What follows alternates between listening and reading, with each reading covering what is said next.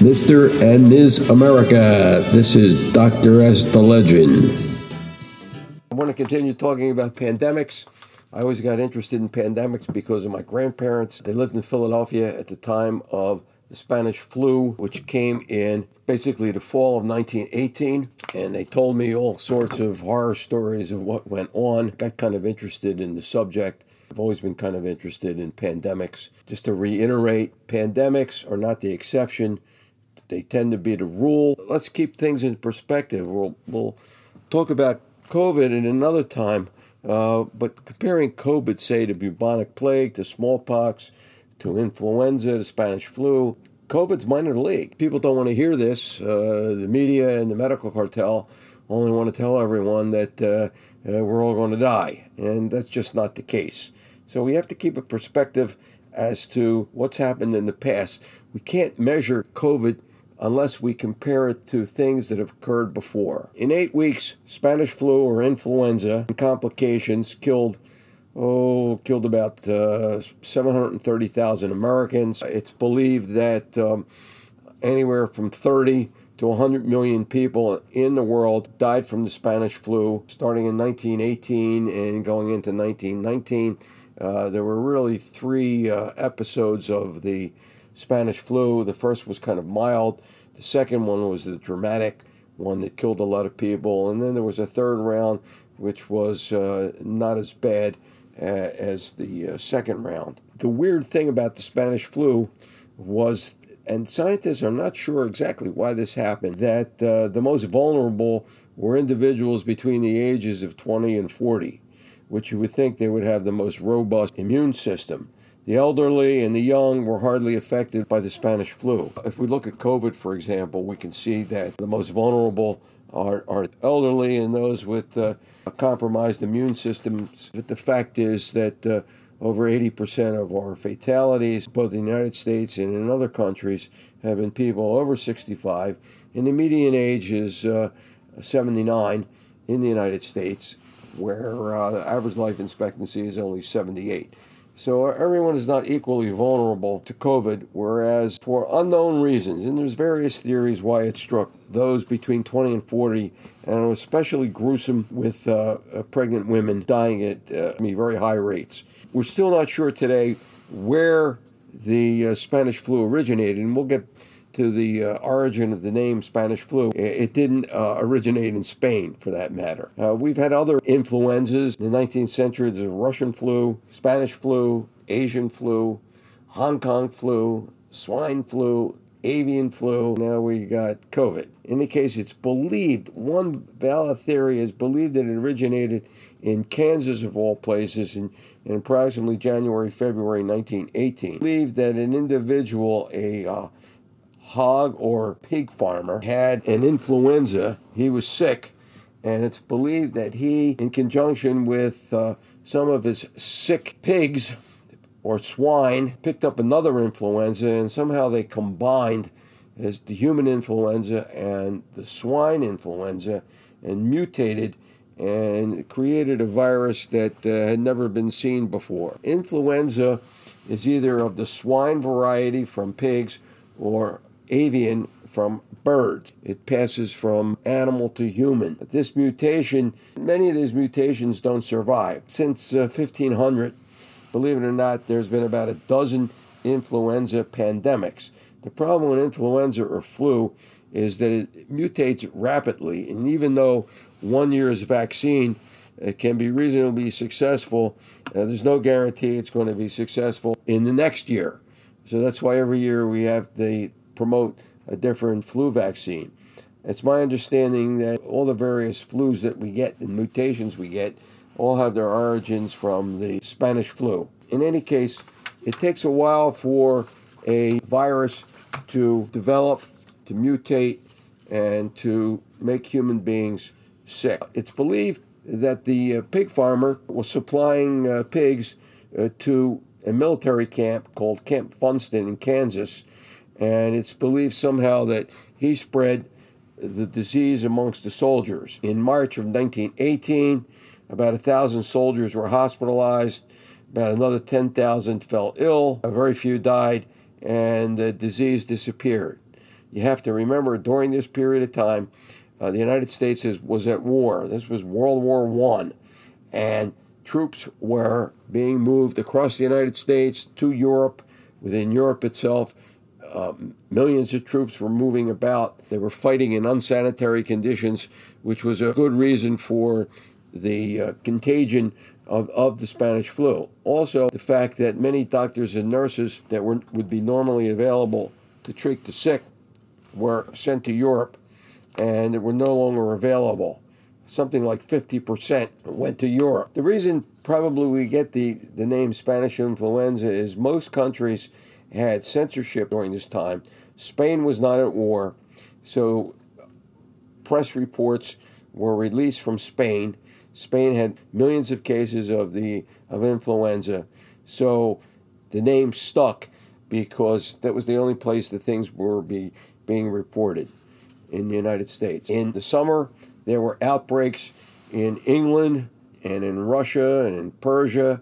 Symptoms were unusual. Blood clots, severe headache occurred, pain in the joints, coughing, continuous coughing, delirium, cyanosis, people turning blue, bleeding from the mouth and the nose and the eye sockets. People started associating this with stories that they heard about the bubonic plague and the Black Death. They thought they were being visited again by the plague.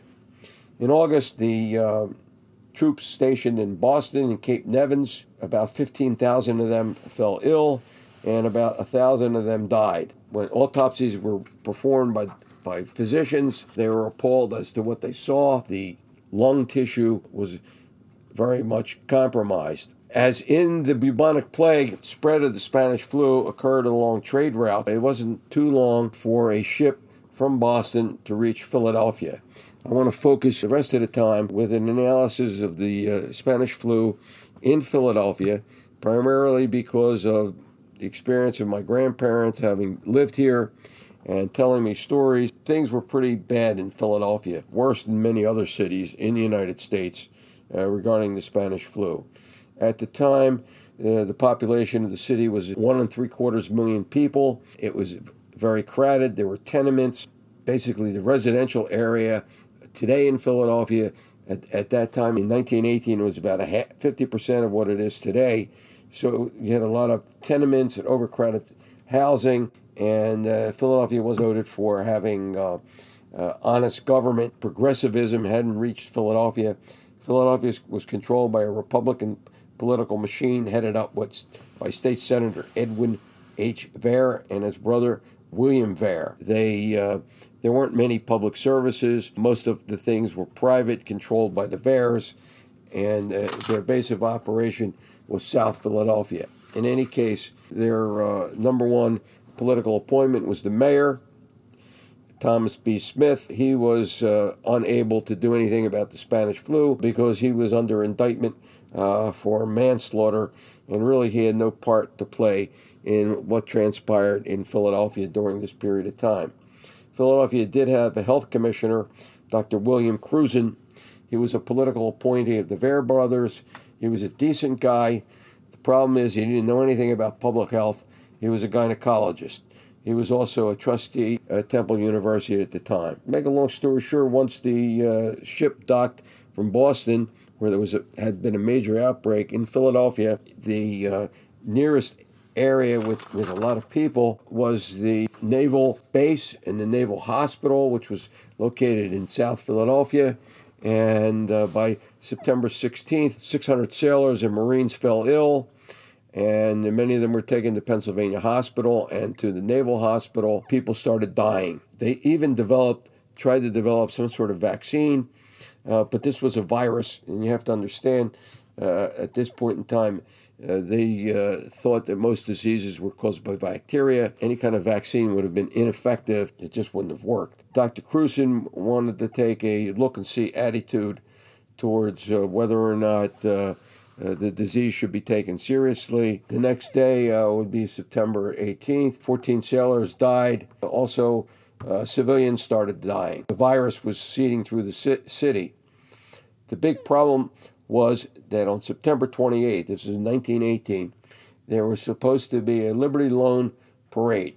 designed to sell hundreds of millions of dollars in war bonds. This is how the government raised money during World War I and World War II, having what were called parades or what have you for war bonds to finance the war. So, make a long story short, Dr. Cruson had to make a decision whether or not to have the parade continue on the date of September 28th. By September 26th, in hindsight, he should have canceled the parade because many cases and many deaths starting to be reported from the Naval Yard, the Naval Hospital, and the Pennsylvania Hospital. Plus, the word had spread that there were deaths in other cities, and by this time, by the end of September, the Spanish flu had been reported in all cities across the United States, and it got so bad that the military draft was canceled for World War I temporarily. Dr. Cruson decided mistakenly to hold a parade, thinking that it would be outside and that people wouldn't get sick. The mayor had no say in it because he was under arrest for manslaughter. On September 27th, only 71 new cases of influenza reported in the city. So to make a long story short, about 250,000 people either marched down Broad Street or watched the parade, and Dr. Cruson assured everyone that there was no danger. The incubation period at this time for the Spanish flu was anywhere from 24 to 72 hours. Approximately 2 days later, hundreds of cases and thousands of cases were reported in the city. Ultimately, it's believed upwards of 250,000 people got the Spanish flu. I did talk to my grandparents about that. They actually don't think that they got the Spanish flu, but their memory was a little hazy on this. Obviously, they weren't that sick, and obviously they didn't pass away, but they knew things were very bad. The flu spread very quickly. A person could go outside and walk around and do things normally, and then with a few days contract the disease and die from the disease itself or from complications of influenza. The disease was different in the sense that when lung tissue was analyzed, all aspects of the lung were infected, including the deep tissues of the lungs, and without breathing properly, people are going to die. So generally, you either died directly from the influenza or you died from the complications, which was pneumonia. Normally, the city of Philadelphia averaged 500 deaths a week. The number of cases exceeded this 500 a week situation, and people were helpless. Doctors got sick. Nurses got sick. Those women that were pregnant, high incidence of either dying, getting disease, dying, or miscarrying. Undertakers got sick. Grave diggers refused to bury the influenza victims. My grandmother kept telling me stories looking outside when the city finally went into quarantine at the end of September, that people simply put the bodies out on the sidewalk and they just stayed there like trash until eventually someone came and collected them. It was rather gruesome. I had a relative tell me a story that she knew a friend of hers' father was an undertaker, and that his facility ran out of places to keep the dead. The undertaker had to bring all the bodies into the house. This person said she was affected mentally a very long period of time after influenza had passed, because every time she came home, she had to walk around all kinds of dead bodies in her house because her father was an undertaker and ran out of places to put the body. The morgue had only so much room for bodies, ran out of space. People just drove by the morgue and dumped bodies at the morgue, and it became a horrible sight at the morgue. The other problem was a lack of people to collect the bodies, a lack of coffins. Eventually, the Archbishop of the Catholic Church got priests and others to come with carts drawn by horses and to remove the bodies from the street. So fear had come to the cities, and really there was no solution. Some even suggested venesection, an ancient practice of bleeding, but this was kind of disputed. By October 3rd, Cruson finally decided to take some action, and he closed down everything in the city. Back then, they called it a quarantine, except the saloons which at that time were called tap rooms because they were controlled by the Ver political machine. But eventually they were closed down too. The other problem was that government essentially stopped functioning. Charities based upon religious faiths at that time, Catholic charities, Jewish and Protestant, usually wealthier people headed these. Private individuals essentially took control, primarily women, where it was the government was just, they didn't know what to do. As the days progressed, more and more people died. On October 5th, 254 people died. Then the next day, 289 people. Then the next day, 300 people. Whereupon Dr. Krusen announced that we've reached the peak. Then the next day, 428 people died. And again, he kept saying, oh, the end is at hand. This was not the case. By this point in time, Dr. Krusen sort of became absent from any decision being made, and the private charities took over, and they started recruiting doctors from other parts of the state, other individuals to bury the dead in mass graves. They offered individuals $10 a day for anyone who would bury the dead. The Catholic Church dismissed all the seminary students who volunteered to do grave digging. Also, the Catholic Church dismissed all the nuns, even those that were under vows of silence, to go out into the various hospitals, regardless of whether or not they were even a Catholic hospital. They go into the Protestant-controlled and the Jewish hospitals. You got to understand, in Philadelphia at this time, every hospital was under the auspices of one faith or another. It wasn't had to be of that faith to be a patient in a hospital, but they tended to fund and dominate that particular hospital. People started volunteering, making their automobiles available, ambulances and chauffeuring doctors around, and people got together and knew that there was a crisis. I'm always impressed, particularly about the people in Britain and the United Kingdom. It seems like every time historically they've had crises, regardless of political persuasion, etc., the people came together. Probably the last, I saw this after 9/11 in the United States. Certainly during World War II, everybody came together and for common purpose. It would be nice to see some of that today. Unfortunately, there's too much polarization. Also, the streets started to be cleaned because there really was no process by the government at that time to make things sanitary. Philadelphia was known as like one of the dirtiest cities in the United States and the most corrupt. The newspapers and others were holding the Ver brothers responsible for the epidemic or the pandemic that was occurring in Philadelphia. And now for a quick word from our sponsor, Classic Coco. Shop sustainably with Classic Coco, authentic Chanel vintage accessories. All of their products are guaranteed authentic or your money back. Give a loved one the joy of vintage with Classic Coco. Use code THELEGEND for 10% off at ClassicCoco.com. Now, back to the show. By October 16th, 711 people were reported to have died.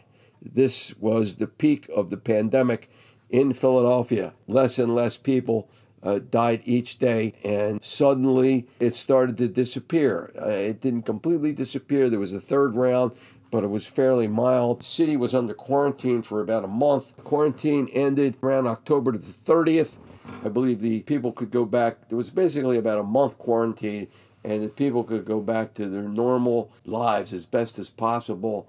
And there was a lot of celebration that went on. A funny story that my father recounted to me. He was born on July 30th, 1919, which was exactly 9 months to the day that the quarantine ended in Philadelphia by the authorities. He just thought that was unusual. Maybe that was part of the celebration. He doesn't know. Maybe it was a coincidence.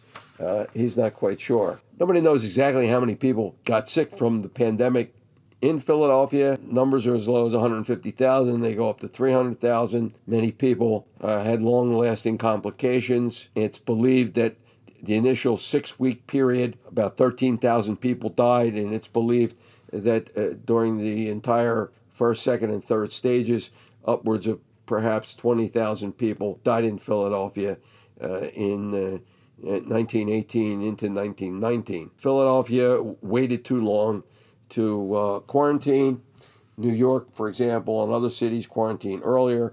Certainly the degree of corruption had something to do with this, and the fact that they held that parade where the health commissioner, who should have known better, who was a gynecologist, who had no experience in public health, should have taken action and canceled the parade, because that made things terribly worse. In any case, during the next election in Philadelphia, the Vera brothers were replaced by progressives who wanted to bring about changes in the city, bring it up into the modern period and do away with corruption.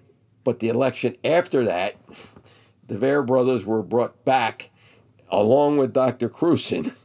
This is hard to believe. And in fact, William Vera was elected to the United States Senate from Pennsylvania. He was considered so corrupt that the Senate refused to swear him in. Pennsylvania lacks a senator during this period of time because of the high degree of corruption. The significance of the influenza, the Spanish flu, it spread so rapidly. Even the bubonic plague, even other pandemics we have, haven't been as so rapid and so deadly. In a 15-month period, estimated between 50 and 100 million people died worldwide. And we only had 1 billion people. So we're talking about anywhere from 5 to 10% of the Earth's population died from the Spanish flu. In the United States, there were reported 675,000 deaths from the Spanish flu. That's somewhere around the number we have for COVID right now. But of course, now we have 3 times as many people, and it's estimated if the Spanish flu came today, we would be talking about 2 to 3 million people dying from the Spanish. Who knows, maybe even more. These are just estimates. As I mentioned before, the country being at war, I've been told that it got so bad on the front lines in the Western Front that they stopped fighting because too many people got sick and too many died fighting in the trenches. It's believed vast numbers died from the Spanish flu rather than from military action. It's also believed that at the Paris Peace Conference, after the war ended, that President Wilson may have also got sick from the Spanish flu. To my knowledge, I don't believe at the height of the pandemic in the United States, President Wilson ever made a comment. I don't believe he ever made a comment about the Spanish flu taking place. He was only concerned about our war effort. The disease was kind of ignored. In the past, people had much more of a lackadaisical attitude towards disease. There weren't many treatments for disease. Public health wasn't very good. People lived, people got sick, people died. At the turn of the century, year 1900, average life expectancy in the United States was only 49 years of age, whereas today it's, I believe, 78. That's something to consider. There was a lot of fear that was created, and this was a historic pandemic because it killed so many people so quickly, and in some places, not that many people died, but in other places in the world, there was a significant number of people who died. It's believed, as I mentioned before, something like 50% of women who were pregnant that got Spanish flu died. Scientists are still investigating the fact that people in the age category of 20 or 40 were the most vulnerable. As we mentioned before, with COVID, we know who's vulnerable. We can prevent and we can treat them. So we can learn something from, at this point, from the bubonic plague and from the Spanish flu. We can have a perspective. These pandemics become endemic. The bubonic plague became endemic. It stayed around. It's still around. There are outbreaks, as I've mentioned before, in Madagascar, in India, in the 4 corners of the western United States. Influenza has not gone away. It occurs every year, a different mutation. Influenza is endemic. Question is, with COVID, will it go away or will it become endemic? Are we going to have to learn to live with COVID? Is it going to mutate to the extent that every year we have to come up with a different virus, or is it going to go away? The good news is 2 cousins, MERS and SARS, both disappeared. They ran their course and disappeared. One more thing about COVID, there's been no evidence up to this point that COVID is naturally occurring. In other words, that it transferred from an animal to a human being. They're still looking. I guess if they look hard enough, maybe they'll find it. Signing off, Dr. S. the Legend. Thank you for tuning in to this week's episode of Conversations with Dr. S. Thank you to our sponsor, Classic Cocoa. Contact Dr. S through his email, drsthelegend@gmail.com. If you get the chance this week, please leave us a 5-star review anywhere you listen to your podcasts.